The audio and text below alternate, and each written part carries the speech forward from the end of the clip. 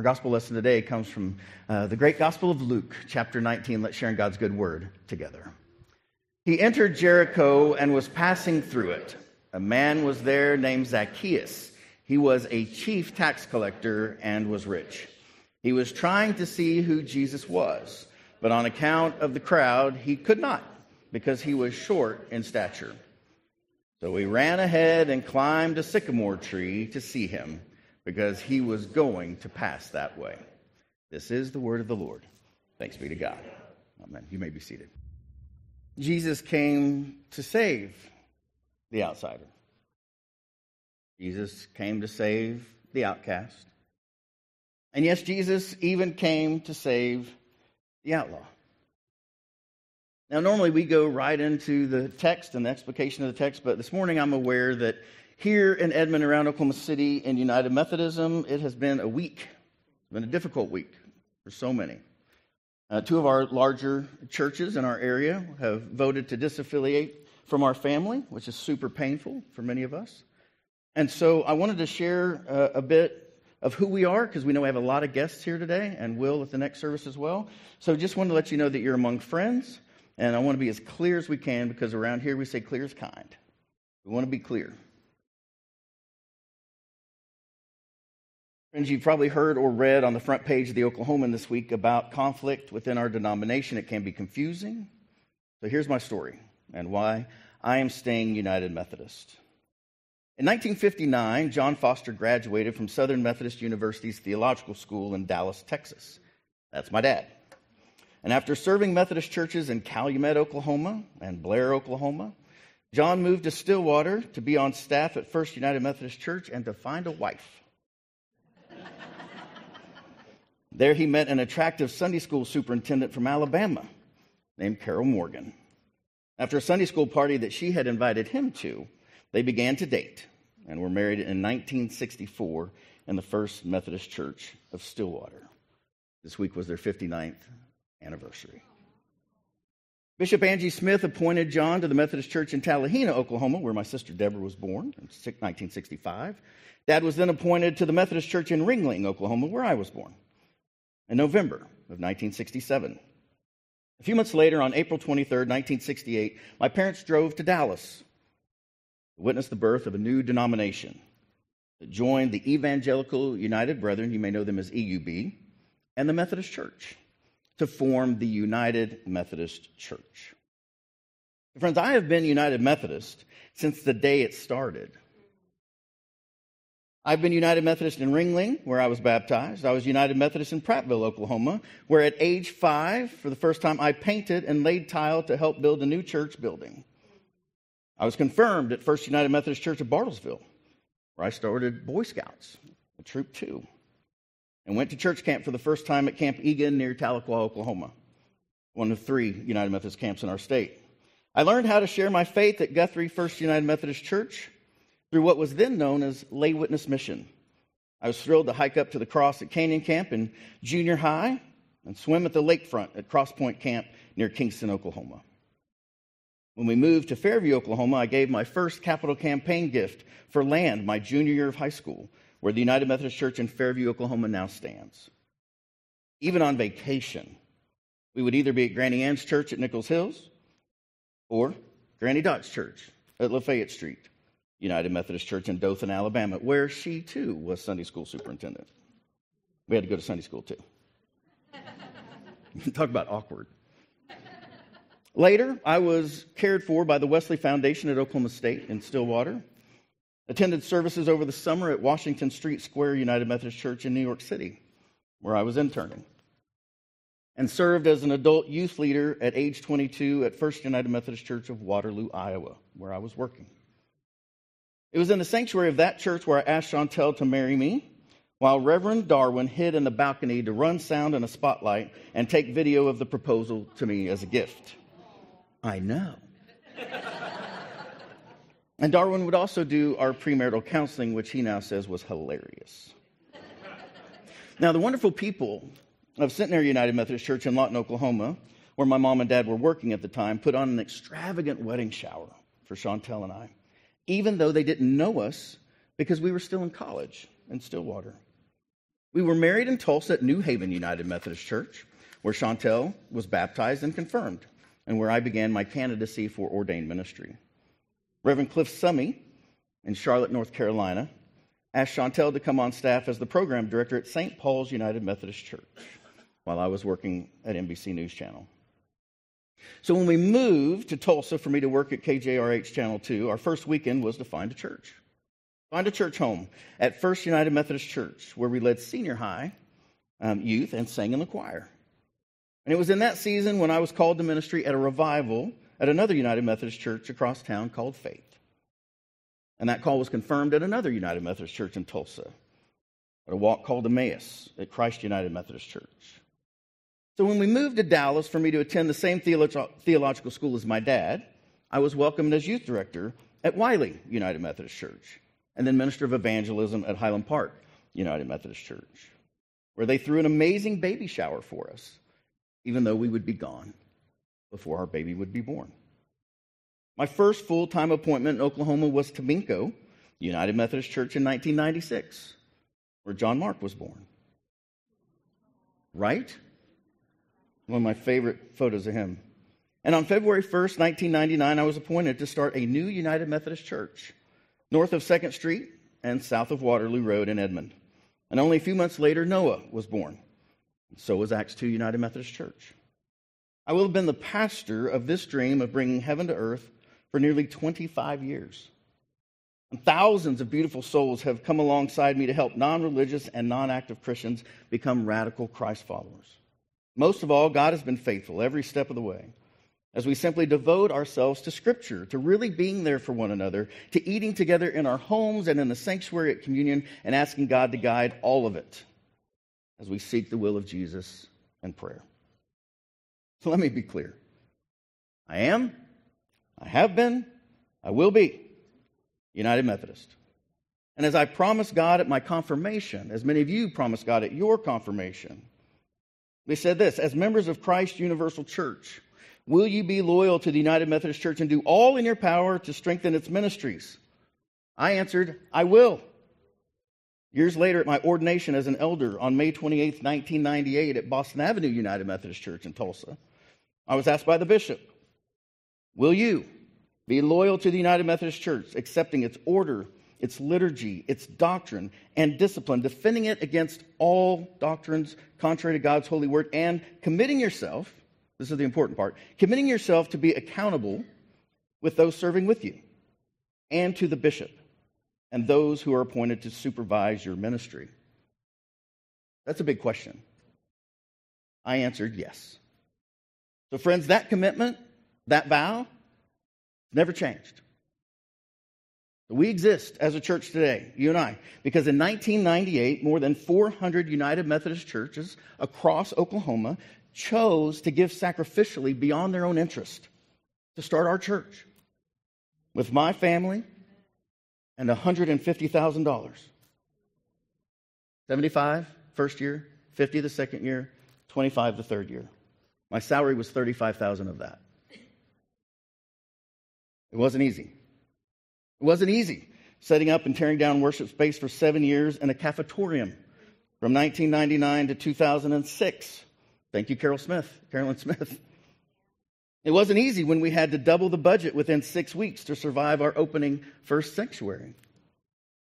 And it hasn't been easy building 2 more buildings, surviving COVID together, and staying together in one of the most polarized times in our nation's history. It has been worth it. It's been worth it, every second of it. And I believe, church, that our best days are ahead of us, not behind.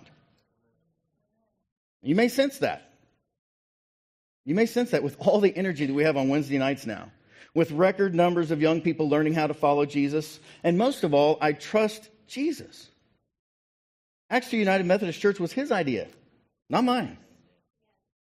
So again, I say this day, yes, I will, as a United Methodist, remember that we are called to serve rather than be served, to proclaim the faith of the church and no other, and to look after the concerns of God above all, for the glory of God.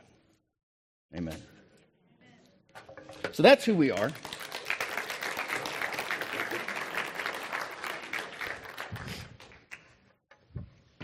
Sometimes we just need to remember what God has done. There's so many people over time. So, the good news according to the Gospel of Luke, is that Jesus loves you. This I know.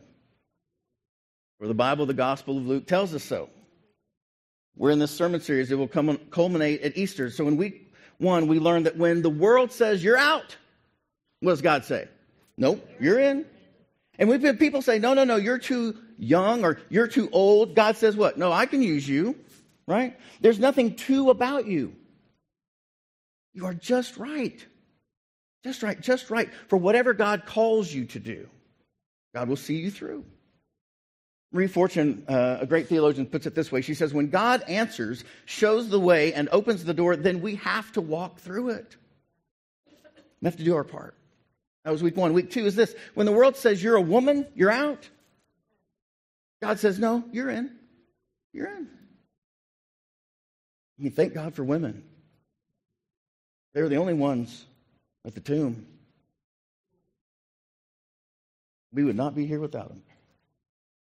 Make no mistake, friends. Jesus walked with, worked with, and honored women. And so will we. The chair of our administrative council sits right there. It's Kathy Wallace. She's a great leader for us. In week 3, when the up and in say that you are down and out, what's God say? Nope, you're in. You're in. See, Jesus told story after story after story, parables, where the nobody was the somebody who did the right thing. And people were amazed at his teaching. They had never heard anything like it. And then when the world says, you're untouchable, you're out, God says, no, you're in. And Jesus reaches in and touches your pain. You see, lepers were regarded and treated as outcasts, and Samaritans were to be excluded. And so Jesus actually goes from Nazareth to Samaria on his way to Jerusalem, and he touches a leper and made a Samaritan the hero of the story. You see, with God, there are no nobodies, and anybody can be somebody in Jesus' name. Amen? Say it with me. With God, there are no nobodies, and anybody can be somebody in Jesus' name. That's our story, and we're sticking to it. If you're here, you're welcome here, because God brought you here. Period. Dot. That's it. So, as one person said it more eloquently than I, we do want you to know that everybody's welcome here. Bad behavior is not. You can't be mean here. You're not allowed to be mean to one another. Right? We love one another. That's what Jesus teaches. That's his last commandment. Love one another. So today we come to the beginning of Jesus' final week. There's way too much going on in the scriptures and in Jesus' life this last week for us to cover in 1 week. But this is what I want you to know. That what Jesus says and what Jesus does in the final week of his life, it tells us a lot about what Jesus values most. Think about your life.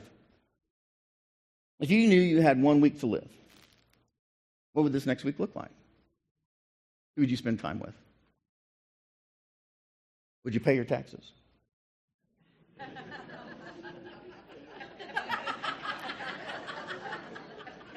Jesus, they tried to get Jesus on that one too. I'm not saying anything.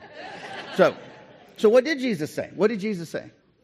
So it starts in Luke 18, right? And this is what he said. Then Jesus took the 12 aside and said to them, see, we are going up to Jerusalem, and everything that is written about the Son of Man by the prophets will be accomplished. For he will be handed over to the Gentiles, and he will be mocked and insulted and spat upon. And after they have flogged him, they will kill him.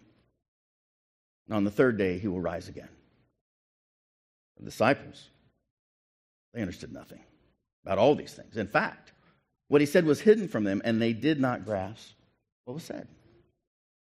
You see, when we read this, it's easy to forget that Jesus knows that in a week, he will be on the cross. He'll be put to death in Jerusalem. That's what awaits him. And he knows it. And he goes anyway. You see, the suffering of Jesus was not something being done to him. Jesus chose the nails for you, chose the cross for you, for the world. Dallas Willard, one of my mentors who passed a number of years ago, says it like this about Jesus. Suffer, certainly he did. But it is Jesus himself who was in charge of events and people involved in the story. Jesus said at a crucial turning point in his career, when I am lifted up from the earth, talking about his crucifixion, will draw all people to myself. How many people are drawn to Jesus? All. And with his incredible power and attractiveness, there were many, many ways that Jesus could have avoided the cross had he wished to do so. And he did wish to do so in the garden, and he asked God to let it go on. But that was the way, and he chose it. You must never, ever put Jesus in the victim category. He is the victor. He's the victor.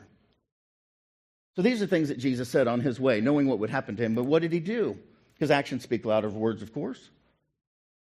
Well, let's see. As Jesus approached Jericho, there was a blind man who was sitting by the roadside begging. And when he heard a crowd going by, he asked what was happening. And they told him, Jesus of Nazareth is passing by. And then this blind man shouted, Jesus, Son of David, have mercy on me. This is a sign of royalty here. Those who were in front sternly ordered him to be quiet. But he shouted even more loudly, Son of David, have mercy on me. And Jesus stood still and ordered the man to be brought to him. And when he came near, he asked him, what do you want me to do for you? Friends, you know this is Jesus' question. This is the question.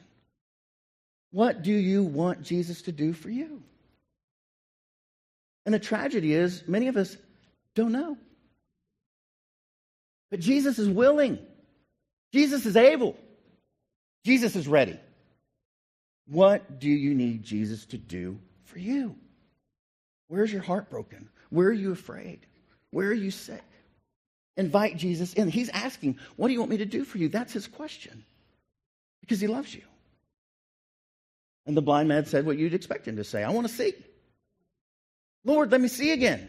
And Jesus said to him, receive your sight. Your faith has saved you. And immediately he regained his sight and followed him, glorifying God. And all the people, when they saw it, they praised God. They'd never seen anything like it. You see, Jesus, first of all, notices the hurting. He slows down enough to see and to stop and to look and to listen and to heal. He gave sight to the blind.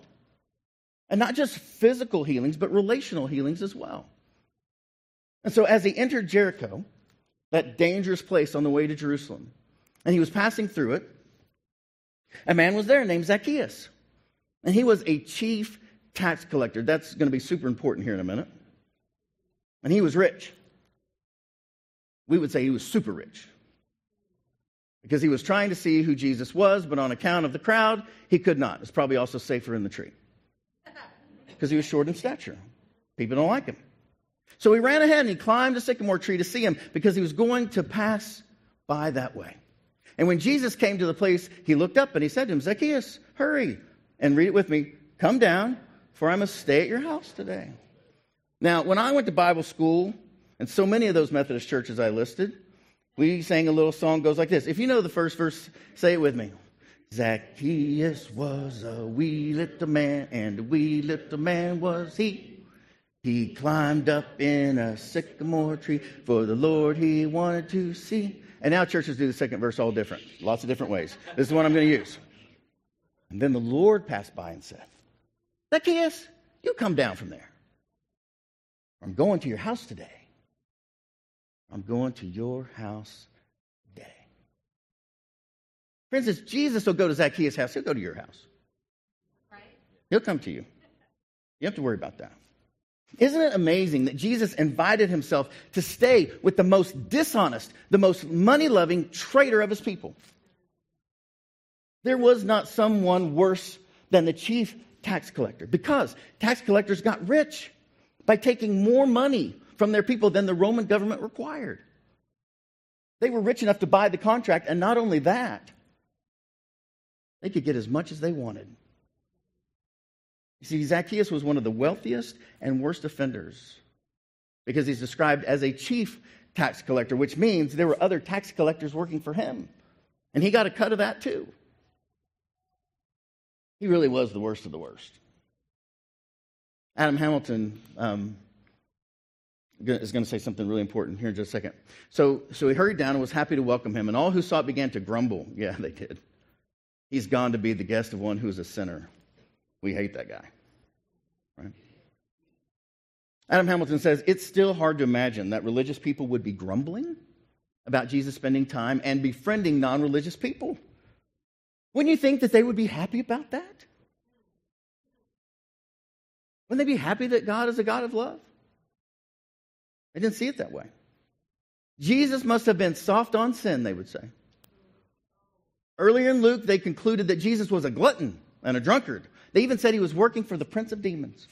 That's what they said about him. You see, Zacchaeus' neighbors, they despised him. They despised him for sharing in the Roman domination. And it was brutal. It was brutal. And what did Zacchaeus do? He stood there and said to the Lord. Now notice, he's not back at his house. He just came straight down from the tree. And that whole crowd, it's still there. And in the midst of his community, he says, look, half of my possessions, Lord, I will give to the poor. And there's poor in that crowd. And if I have defrauded anyone of anything, and everybody goes, me. That's me. I will pay back 4 times as much. He had a lot of giving back to do. You see, Zacchaeus' change of heart happens in the middle of the crowd that hates him, not as his house. So important, friends. You know why? Because Jesus is making clear that even when everyone around you says, you're out, what's he say? You're in. You're in. With me, you're in. You see, our salvation is not about us. It's about Jesus' character. It's always been about Jesus' character. That's why the cross is front and center. So Jesus says to him, today, salvation has come to this house because he too is a son of Abraham. A son of Abraham? Are you kidding me? The greatest patriarch? For the Son of Man, a name that Jesus uses for himself, came to seek out and, say it with me, save the lost. Save the lost. Now, some people get offended, like, oh, don't use the word lost. Friends, if it's lost, it's valuable. If it's not lost, it's trash. But if it's lost, it's valuable. It just hasn't been placed in a place at its highest and best use yet. Like your car keys. Right? Anybody sit around and look at the beauty of your keys on your table? Probably not. If you want to drive your car, you're going to look for them though, aren't you? Unless you got one of those beeper things. I don't know what to do with that. Right? So our goal here, friends, is to help non-religious and non-active Christians follow Jesus, become radical Christ followers. And man, sometimes that is glorious, and sometimes it is brutal. Because our hearts get hard when we forget what Jesus has done for us. I want to share with you my favorite cartoon. We have edited it some, so don't Google it or show it to your kids later. This is my favorite cartoon. It's called Gary and Jesus. Jesus says, be kind to everyone. And they say, wait, even Gary? Yeah, Gary's the worst. And Jesus says, look, we've been through this. Yes, be kind to Gary as well. Ha ha, you losers. Not now, Gary. I've been in that meeting. Right? That's the way it is with us, isn't it? You see, friends, even at our worst, God sees the person you can be, not the person you have been. That's what's so great about Jesus. Say it with me. God sees the person you can be, not the person you have been. So what happens next in the story? Well, he's doing all of this. He says he knows what he's doing. And he goes on to Jerusalem. And we just read right over that in the Bible, but I want to show you what Jesus is doing here.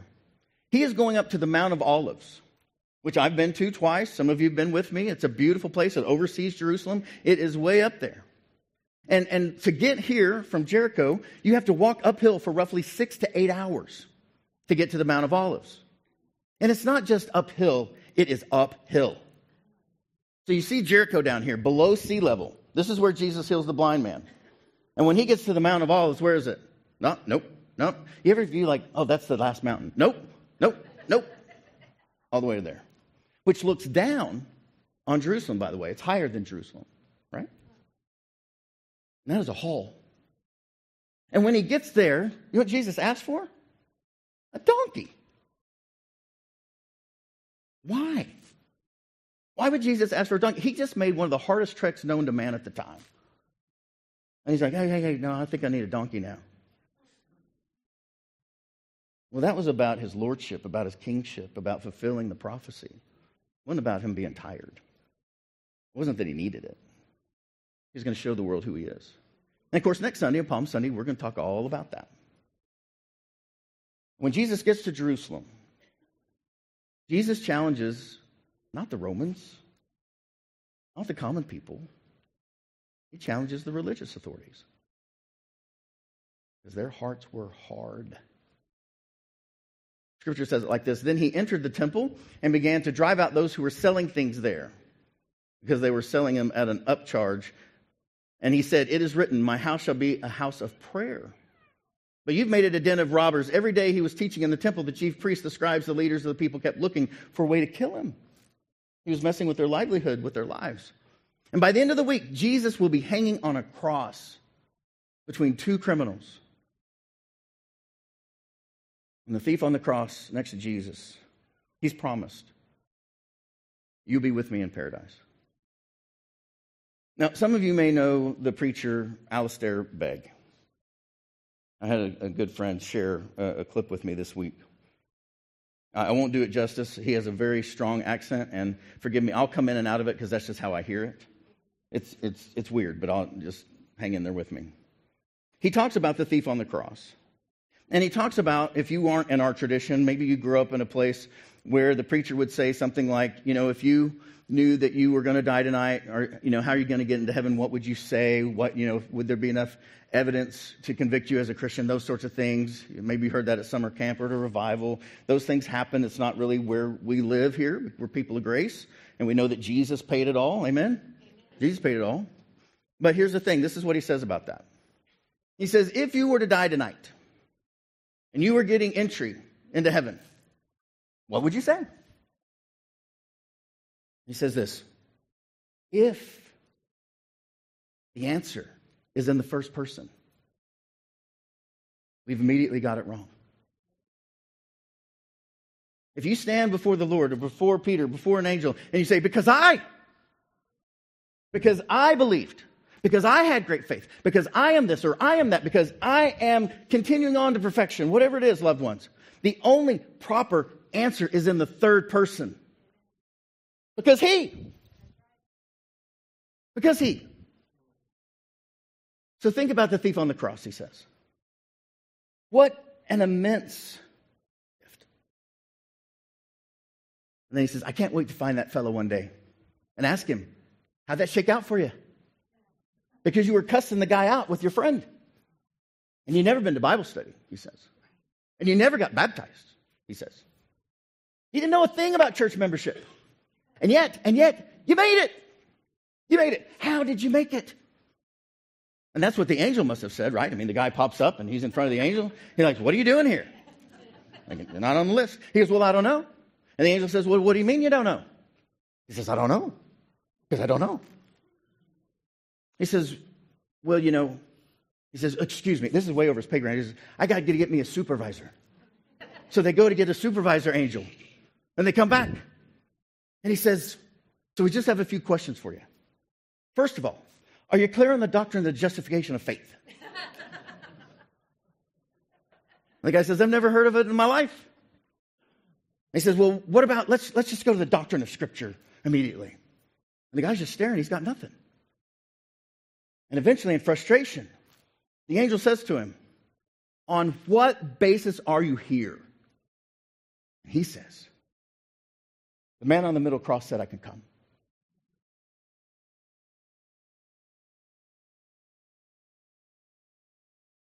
That's the only answer, friends. That is the only answer. That's it. That's our faith. The man on the middle cross says you can come. That is the only answer. The only answer. Thanks be to God. So our action step this week is this. Ask Jesus to remember you right where you are today. And let him know your need, your real need. Not as you hope to be, not as you were, but as you are. Come to him. Let's pray the Lord's Prayer together. Our Father, who art in heaven, hallowed be thy name. Thy kingdom come, thy will be done on earth as it is in heaven. Give us this day our daily bread, and forgive us our trespasses as we forgive those who trespass against us. And lead us not into temptation, but deliver us from evil. For thine is the kingdom, and the power, and the glory forever. Amen.